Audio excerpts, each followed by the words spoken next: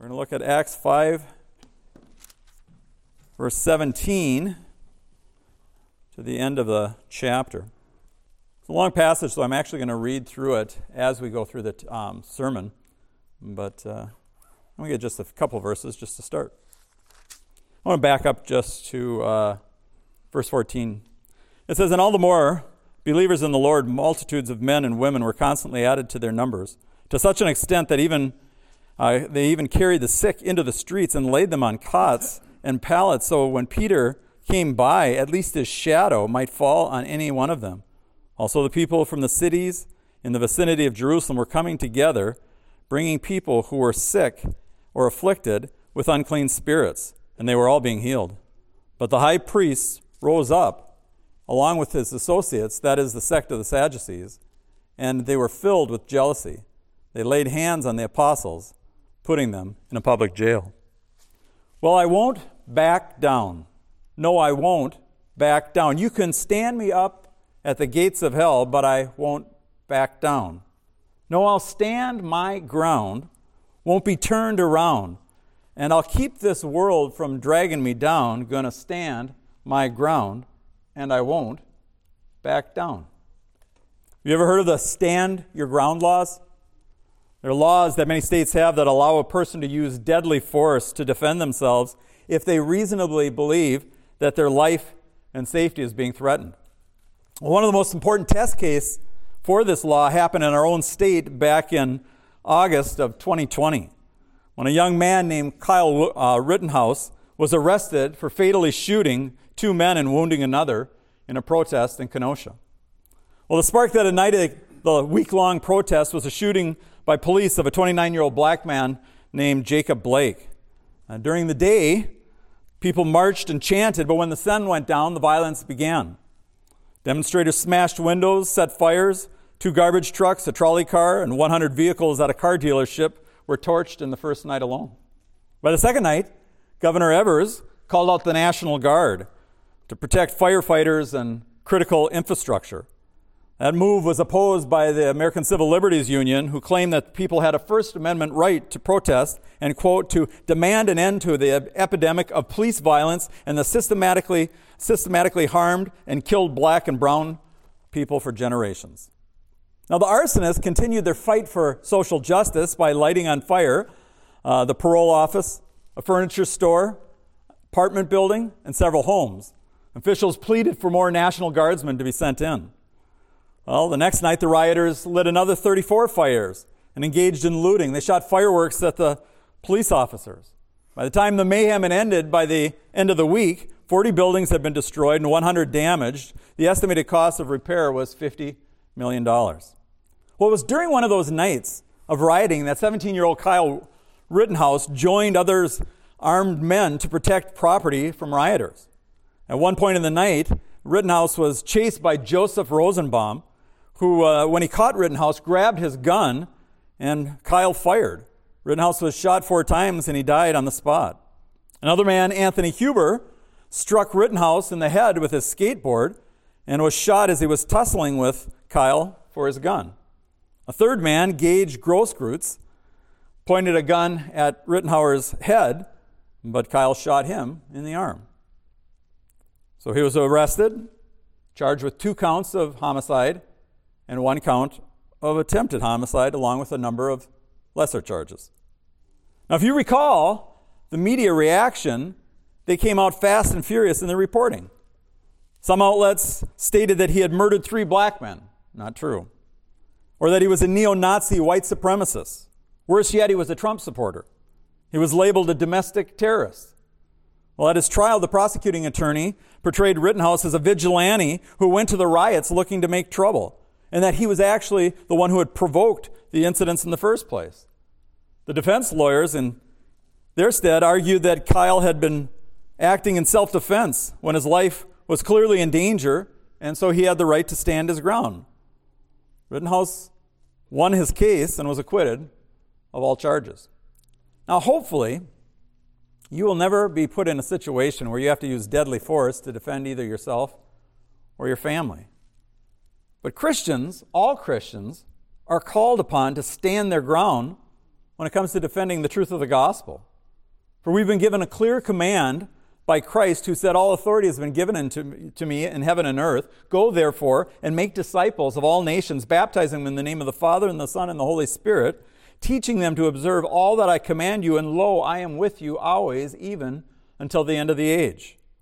Now, the fulfillment of that command comes through the preaching of the gospel, which, though it's good news, it's usually rejected and often opposed, especially by those who are in power.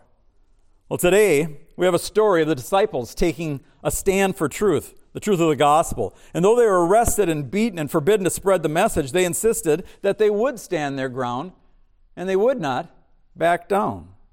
Well, to encourage you to stand your ground, we want to consider this portion of God's word this morning. So why don't we pray and get into the text. Father God, I do pray for grace and mercy. Give us all that we need so that when the time of testing comes, that we stand as well. So bless us now, we ask in Jesus' name. Amen. Well, the first thing we see in the story, and this can be your first heading, is the arrest and release. And that's found in verses 17 to 21, the arrest and the release. Look what it says again in verse 17. But the high priest rose up along with all of his associates. That is the sect of the Sadducees. And they were filled with jealousy. They laid their hands on the apostles and put them in a public jail. You know, thinking about arrests, I did a Google image search for famous mugshots. Who's appeared? Elvis Presley. He was arrested for going 20 miles an hour over the speed limit in his pink Cadillac. Frank Sinatra, as a young man, he was charged with adultery with a married woman. Mick Jagger was booked on drug possession, so was Paris Hilton. Johnny Cash, was arrested for public drunkenness and indecent exposure. Rush Limbaugh, do you remember that name? The radio host? He was arrested for possessing illegal prescription drugs. A little side note on that, the arresting officer was my brother-in-law, Curtis. Well, in some of the mug shots, the person is scowling, but in others, they have broad grins on their faces. Al Capone and John Gotti are smiling away for the camera. Neither felt the least bit of shame in being arrested. But you know, whether you should feel shame or not depends on the reason for which you were arrested. I mean, a person arrested for possessing child pornography should be very ashamed. A person arrested for protesting outside of an abortion clinic should not be ashamed. Well, and by the way, we specifically shouldn't be ashamed for doing what God has commanded us to do. Writing from prison to his young friend Timothy, the Apostle Paul reminded him that God has not given us a spirit of timidity, but of power and love and discipline. Therefore, do not be ashamed of the testimony of our Lord or of me, his prisoner, but join with me in suffering for the gospel according to the power of God. 2 Timothy 1:7-8. By the way, former President Donald Trump was arrested a while back, but they never released his mugshot. I don't think that's because the DA didn't want to embarrass the former president. It's more likely that he was worried that Trump would use the picture in his next campaign. There's little doubt to me that arrest was politically motivated. But what motivated the religious leaders to arrest the apostles? Well, Luke tells us that it was simple jealousy. Because the people were flocking to them and being healed, they were bothered by it. But are religious leaders motivated by love for God and concern for the people that they serve? Not always. These leaders actually hated God, as evidenced by the fact that they crucified his son. And they had no concern for the people, as shown by the fact that they were upset that the people were actually being helped by the apostles. You know, a lot of politicians who talk so much about caring for the poor actually have contempt for them and no concern that the policies that they put in place do more harm than good for the poor. And in the church, there's plenty of pastors who are motivated in doing their ministries not by the glory of God, but simply to feed their own egos. Those sitting in their church are an audience, and they're the star of the show. Paul warned of spiritual charlatans like this in the church when he told the Christians in Philippi. He said, join together in following my example, brothers and sisters, just as you have us as a model. Keep your eye on those who live as we do. For I have often told you before, and now tell you again, even with tears, that many live as enemies of the cross of Christ. Their destination is destruction. Their God is their stomachs. Their glory is their shame. They set their minds on earthly things. What I'm saying is, don't be taken in by religious con artists. They may have flashy ministries, but not all that glitters is gold. Well, the religious leaders arrested the apostles, but God was the one who actually released them. Look what it says in verse 19. But during the night, an angel of the Lord opened the gate of the prison and taking them out said, "Go and stand and speak to the people in the temple this whole message of life." Upon hearing this, they entered into the temple at daybreak and began to teach. They say you can't keep a good man down. Well, evidently you couldn't keep God's men in when God wanted them out. And the Holy Spirit wanted them to proclaim the gospel in Jerusalem, and the religious leaders, try as they may, were not going to be able to stop them. Remember Shadrach, Meshach, and Abednego? What they said to the king, Nebuchadnezzar, when he demanded that they bow before his statue or be thrown into the fiery furnace? He said, "We don't need to answer you in this matter, O king. If it be so, our God who we serve is able to deliver us from the furnace of blazing fire. And he will deliver us out of your hand, O king. But even if he does not, let it be known to you, O king, that we are not going to serve your gods, and we're not going to worship the golden image that you've set up." They didn't bow, they didn't bend, and they didn't burn. God rescued them from death. But I want you to hear this. Many times God does not deliver his people out of death. Rather, he delivers them through death. He doesn't save their life, but through their death, he simply brings them home to heaven. Well, here God did deliver his servants. He sent an angel to facilitate a jailbreak, after which the apostles went right back to preaching in the temple area. That brings us to our second point, perplexity and proclamation. And this is found in verses 21b to 26. Now, the Oxford Dictionary defines perplexity as inability to deal with or understand something of a complicated nature. Now, the religious leaders were faced with a situation for which they had no explanation. We read starting in the second part of verse 21, this. It says, "Now, when the high priest and his associates came and called the council together, even all the senate of the sons of Israel, they sent orders to the prison house to have them brought out. But the officer who came did not find them in the prison. And they returned and reported back, saying, 'We found the prison house locked quite securely and the guards standing at the door, but when we opened it up, we found no one inside.'" I mean, can you imagine the scene? The council's gathered, and the high priest says to the temple guard, "Go to the jail, get those inmates, bring them back in." They arrive. They say, "We have orders to take custody of these men." They unlock the door, they go inside, and they find it empty. I mean, did they escape through an air vent? They hadn't overpowered the guards.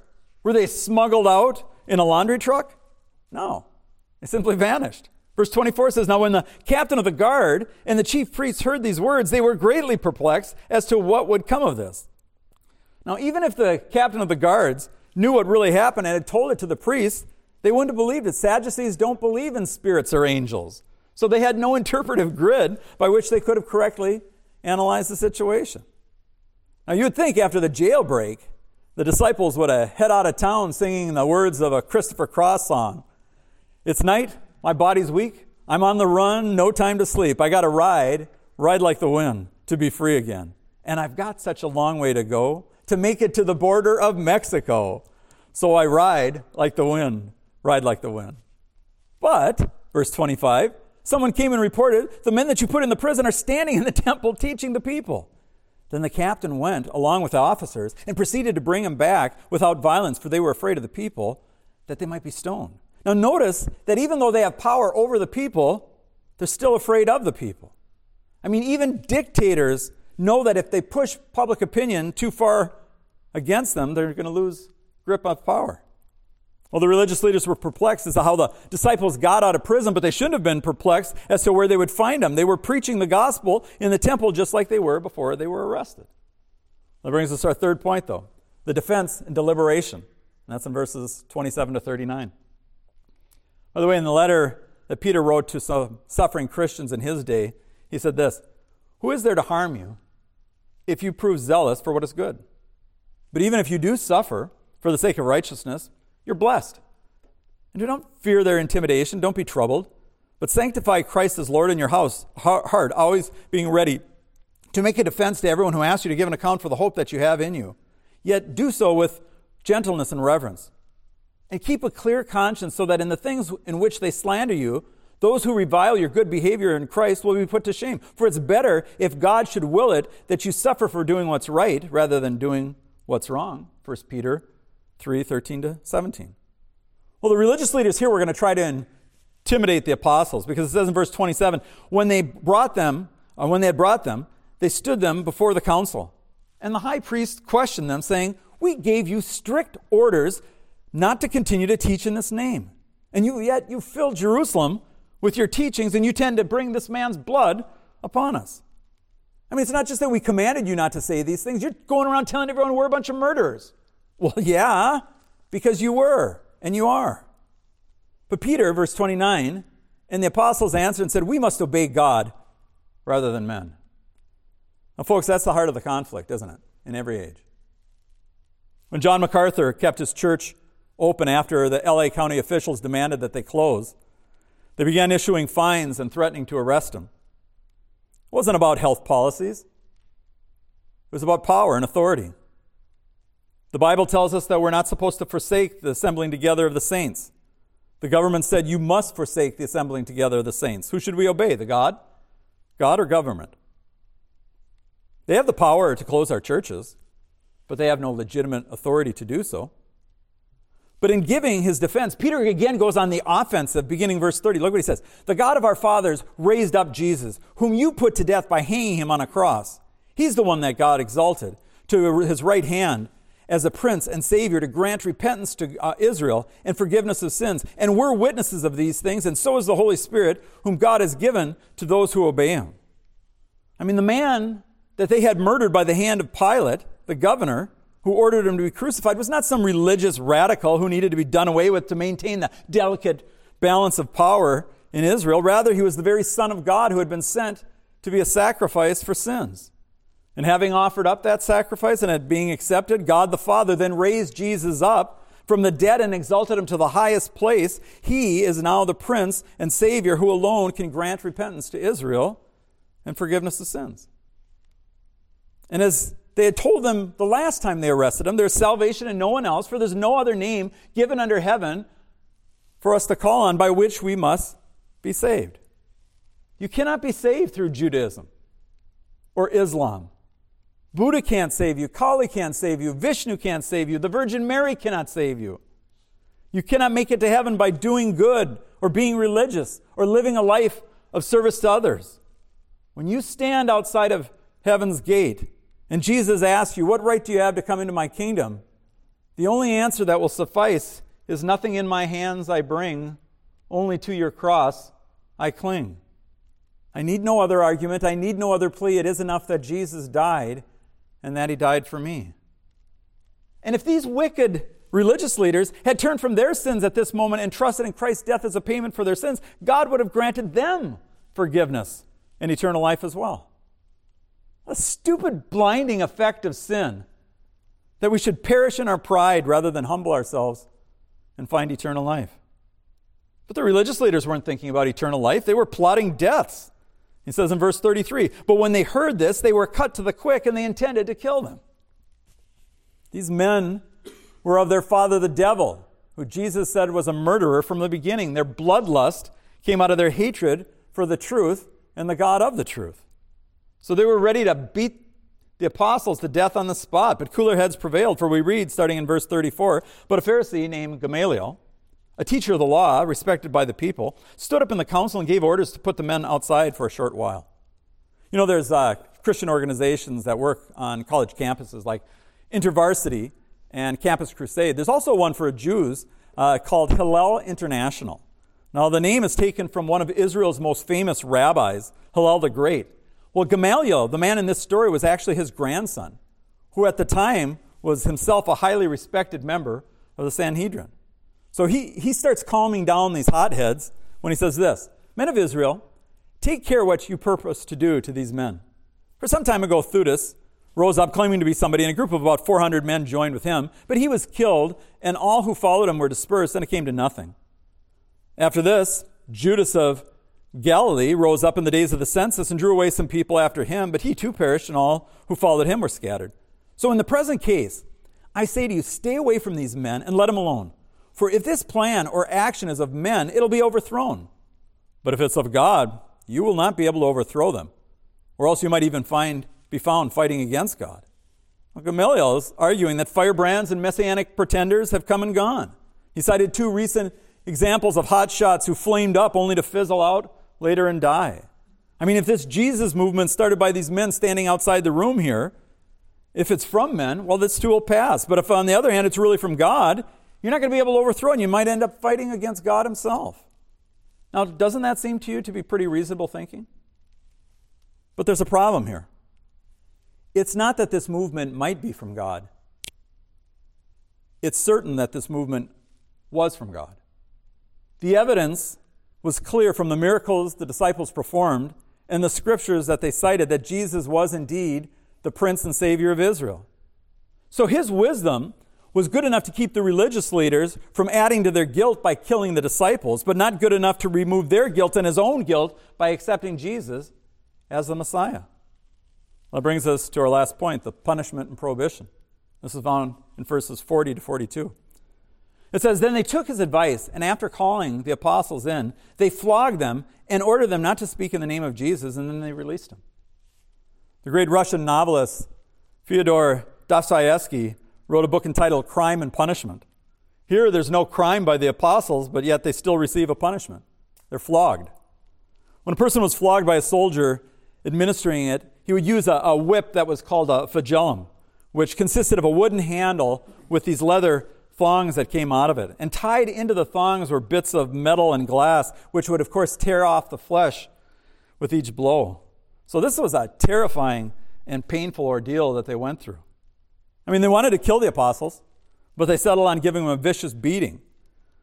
But they made it clear as they could to the apostles, that they were forbidden to ever speak in the name of Jesus again. Just this last week, 3 FBI agents came forward as whistleblowers to testify before the House Committee about the corruption inside the FBI. All 3 said that they had been targeted by the agency to try to intimidate them, to keep them from coming forward. One of the whistleblowers said that many of their fellow agents agreed with them, but they were afraid to come forward for fear of the repercussions and backlash that they would face. They knew what was going on was wrong, but they weren't willing to stand their ground. Instead, they backed down. You know, John Wayne said, "Courage is being afraid, but saddling up anyways." That sounds bold, but John Wayne was an actor. He only had to pretend to be courageous in the face of danger.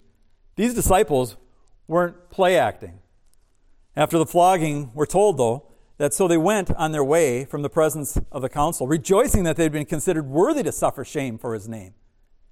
And every day in the temple and from house to house, they kept right on teaching and preaching, Jesus is the Christ. I mean, these disciples were doing what Jesus told them they were supposed to do in times like these. He said, "Blessed are you when people insult you and persecute you and falsely say all kinds of evil against you because of me. Rejoice and be glad, for your reward in heaven is great. For in the same way they persecuted the prophets who were before you." Matthew 5:11 to 12.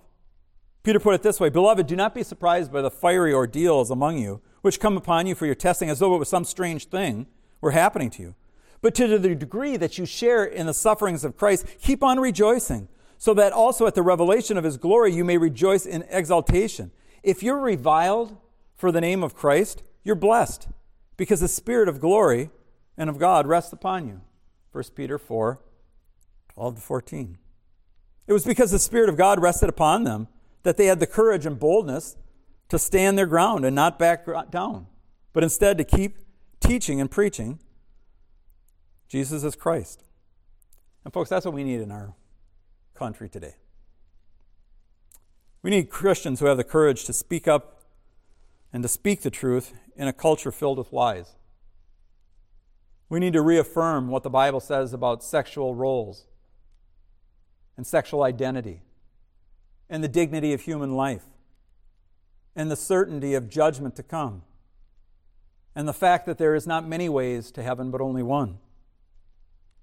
We need people who are convinced both of the truth of the gospel and the power of the gospel to change lives and destinies. We need people who will stand in their jobs and tell the truth and not fear what will happen. Will I get fired? Yeah, you might. Well, will Jesus not take care of you? I remember reading a story. There's a guy who was working with missionaries, and he was visiting a missionary who was working in Indonesia. And they were out at a church, and at this church, a a little girl had come to church that day, and she had a suitcase with some things in it. And the missionary who visited the church said, "So this little girl, did she bring this for show and tell?" And they said, "No." By the way, she's 10 years old. She said, "No. She became a Christian, and when she did, her parents kicked her out and said she can't live there anymore. Everything she owns is in that suitcase." Now let me ask you a question. What would Jesus look like if he abandoned a little 10-year-old girl who had trusted him? Would he? Do you think he'll abandon you if you take a stand for the truth at your job? If you're threatened? I'm not telling you you couldn't lose your job. I'm telling you that he won't abandon you. He didn't abandon these guys, and yet some of them eventually paid with their life. Most of them did. But the problem is we have too many people who just sit and let things go by and say, "Well, it doesn't affect me, so I don't care." They say, "Well, as long as they leave me alone, it'll be fine," but they're not leaving us alone, are they? So if we don't stand for truth, who will?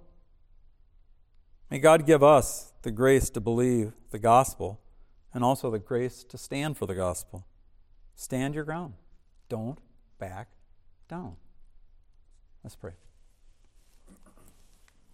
Our Father in God, I think that most of us are cowards at heart. We've seen in the last couple of years when the government put pressure on for people to get the COVID vaccine and to shut down businesses, and they did a lot of things that were not even legal at the time. Most people complied because they were afraid of what would happen to them. Some stood out and as a result paid a price. But Father, we know that it's going to become more difficult in the days to come, and we're going to have to stand. But we're only going to be able to stand if you give us the courage to do so. So we pray, Lord, that you'd help us to understand your word, apply it to our hearts now, and prepare ourselves for the days that might yet come. So bless us now, we ask in Jesus' name. Amen.